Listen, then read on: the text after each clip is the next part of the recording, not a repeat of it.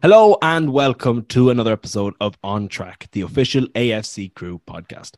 My name is Sean. I'm Craig. Don't suppose you've seen Reese. What time are you telling him to come on? Oh, I thought it was about 7, was it? It was actually about 7 past the hour, wasn't it?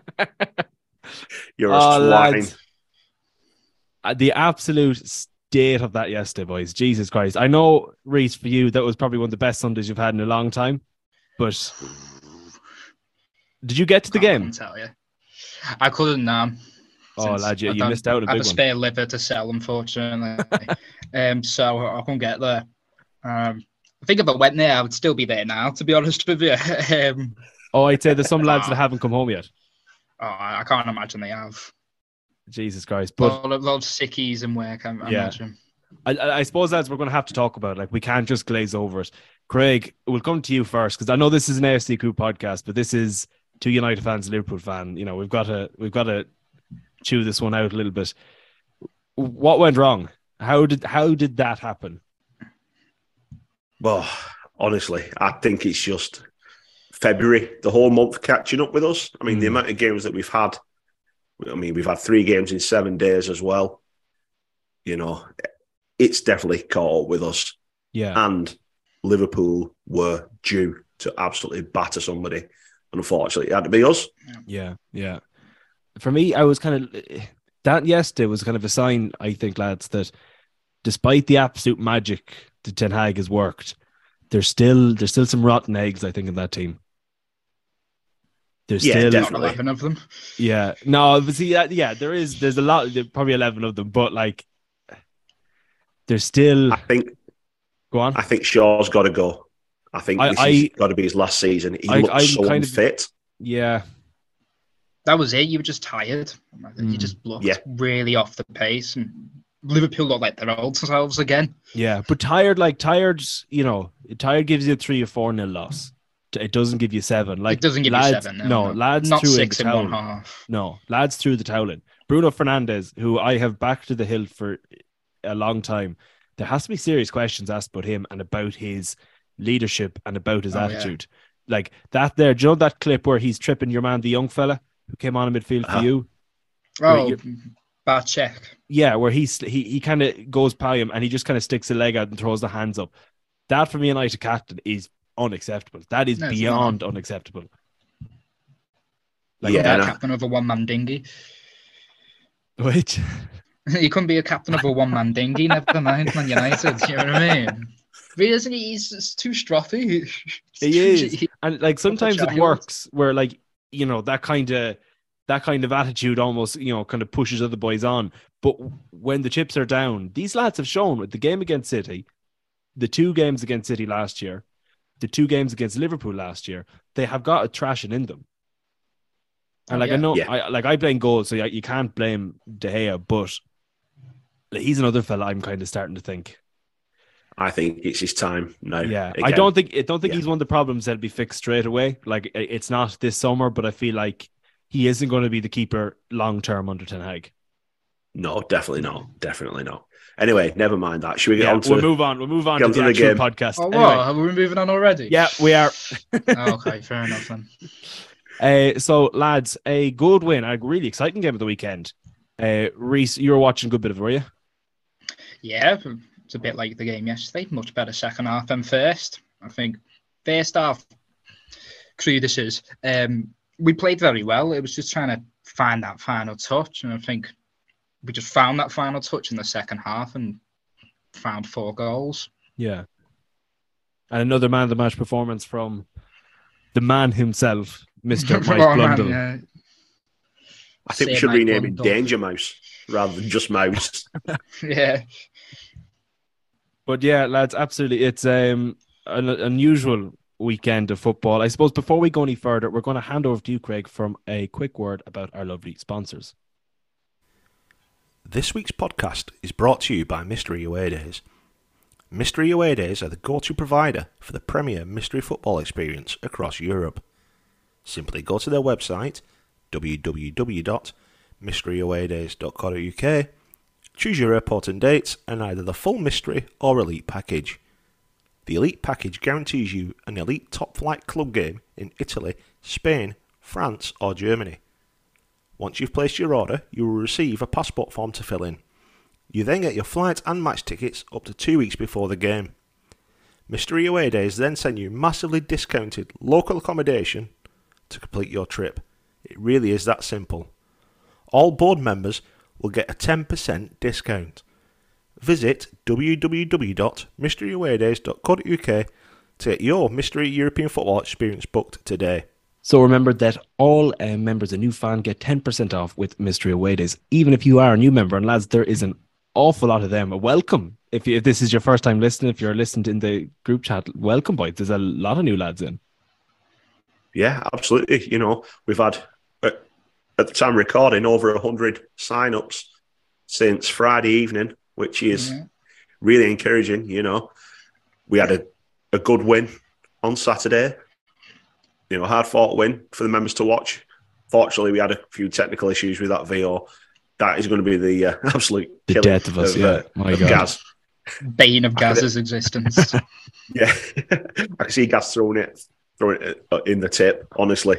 But we'll get there with it. But no, like Reece said, good win, and it's nice to see all the members interacting on the Discord chat. You know, that's the brilliant part, isn't it? Yeah. Everyone's gone really involved straight away. We've seen people who've already been there for a day or two, and they're already looking to try and get a role within the community and trying to do something. That's what you love to see, isn't it? That's absolutely. And if there's anyone out there who is good at editing podcasts, please get in touch. But no, seriously, and a big announcement, a big shout out from none other than Meatball Molly. Yeah, that was really, my really God. Good. That shows the reach that we're getting. Yeah. Thankfully, she's a blue though, isn't she, Molly? So she's all right. Okay, yeah, that's all right. Yeah. That's all right. Whoa, but Molly, listen, if you're listening and you want to come on the podcast, we'd be only too happy to have you. Okay, hit us up. And this week, it is the mastermind behind our podcast artwork, Mr. Ben Marston. Ben, welcome to the podcast, bud. It's great to be on. I mean, I've been waiting to come on here for a long time, so it's great to actually be on for once. Yeah, you are, I think, the first actual, I would say, normal board member. That sounds a dig at Liam and Gaz, but the first kind of just the member, a new fan. So it's great to have you on, bud. I suppose we'll start off just by asking you, how long have you been involved with AFC Crew? So I joined AFC Crew on Halloween last year, so about 4 months now, 5 months-ish. So nearly half a year. I mean, it's gone past yesterday I joined. Yeah, I kind of feel the same actually. That when, like, it's been about nearly 2 months now since I've come in, but once you're in, you very quickly become almost part of the furniture, and there's so much to do that there's not time for kind of breaking people in easily, is there? Yeah, I mean, I remember when we were talking about the board certificates, and I was sitting there thinking, oh, I've been here for like half a month, I'll get there eventually. And now I'm sitting here thinking, I could have 2 of them by now. So, Ben, I suppose just tell us briefly what your roles are, I suppose, within the club. So firstly, I am like one of the social media admins. So for instance, any graphics that get released on social media, I help either contribute to them, come up with ideas for them and create them. I also work with the match analyst team, which is sort of going through past matches, having a look and trying to get a statistical point of view of what's happened, what went wrong, what went right, kind of thing. Is that something you find you'd be interested in, kind of the statistical side, the analysis side of games? I mean, I looked at it where I did about 3 months of just like, but I wanted to kind of be involved in a bit more of like the football aspect of Crew, which that's what the analyst obviously helps doing. Yeah. And just have you much interest outside? Like, have you a club you support? I mean, I'm a Sunderland fan. I'm sure Craig would love that. But yeah, other than sort of in England, not grassroots level wise, it's just Sunderland for me.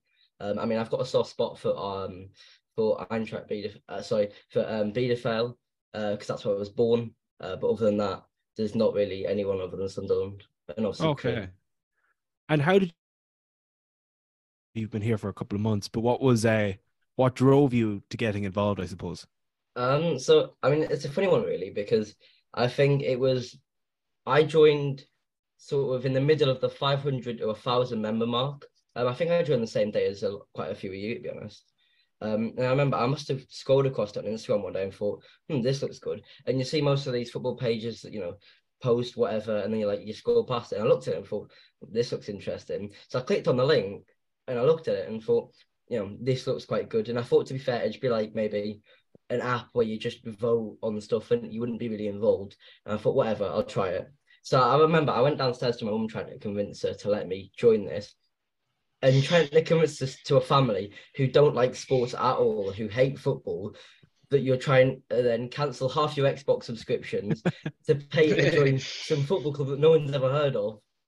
It was a challenge, but I got there in the end. Dedication. Yeah, exactly.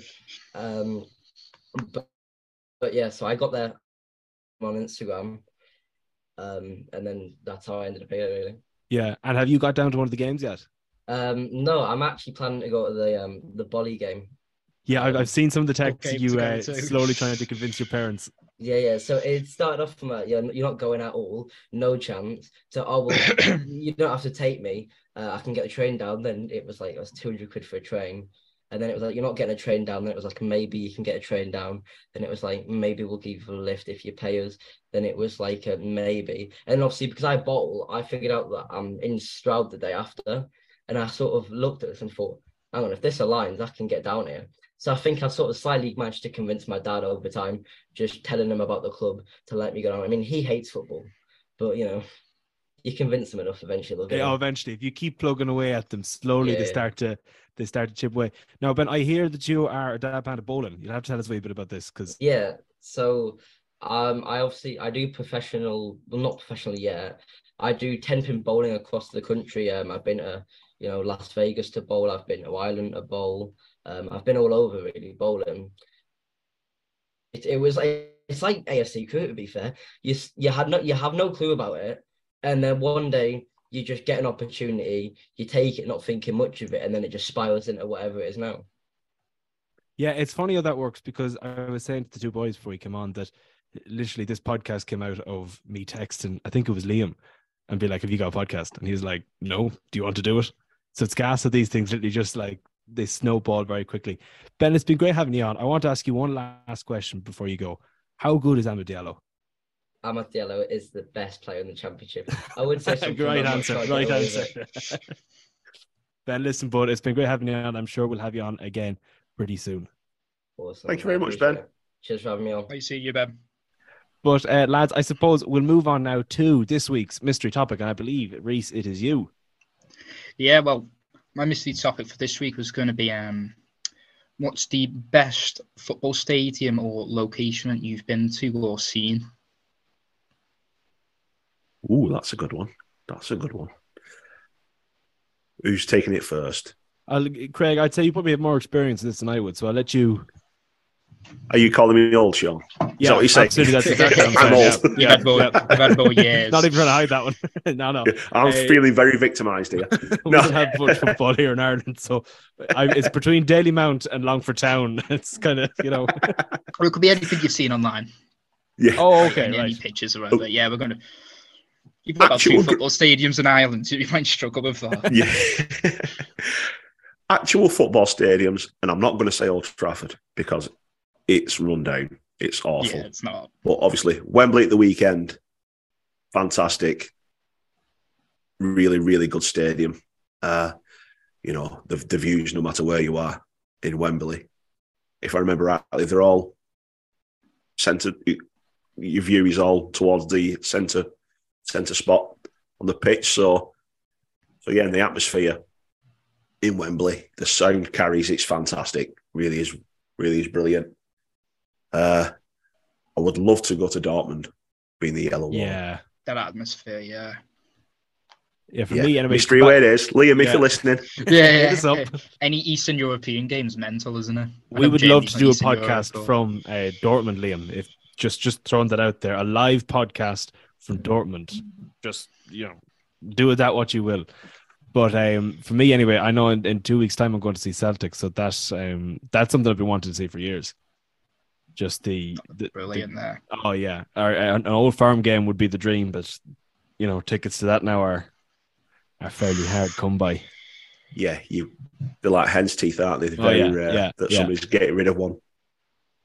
Absolutely. Reese, how about yourself? I think I know the answer already. You think you know the answer? It's not going to be Anfield, trust me. Really? Just from like an atmosphere point of view. Like, are we talking from an atmosphere? Atmosphere, yeah. But I'm on about I suppose atmosphere comes part of the experience, doesn't it? I'm on about like looks. Okay, right. Aesthetic, really. Anfield, yeah. You can hear it half a mile down the road. Do you know what I mean? Yeah. Must put in some massive noise complaints there. But I was going to say aesthetically, I remember when I was a lot younger going to City Stadium for whatever reason.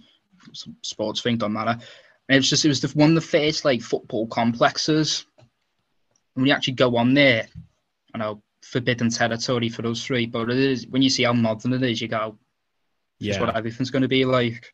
Is this, the future? But from the atmosphere point of view, that wouldn't be anywhere near that. No. It is a good stadium. Sorry, Sean. Sorry to go over you there, but it is a really nice stadium. Like you said, real stadium. The campus that they've built there. I mean, City really landed lucky with the Commonwealth Games because it was obviously built for that for the Commonwealth Games in 2002, and they really landed lucky. The fact that the council wanted somebody to go in it. So, but yeah, what they're doing is a model, I think, for most Premier League clubs. Yeah, I always thought though that their stadium, like especially during COVID, gave them such an advantage. Like, no difference. Yeah, because they used to play in front of nobody. They're different.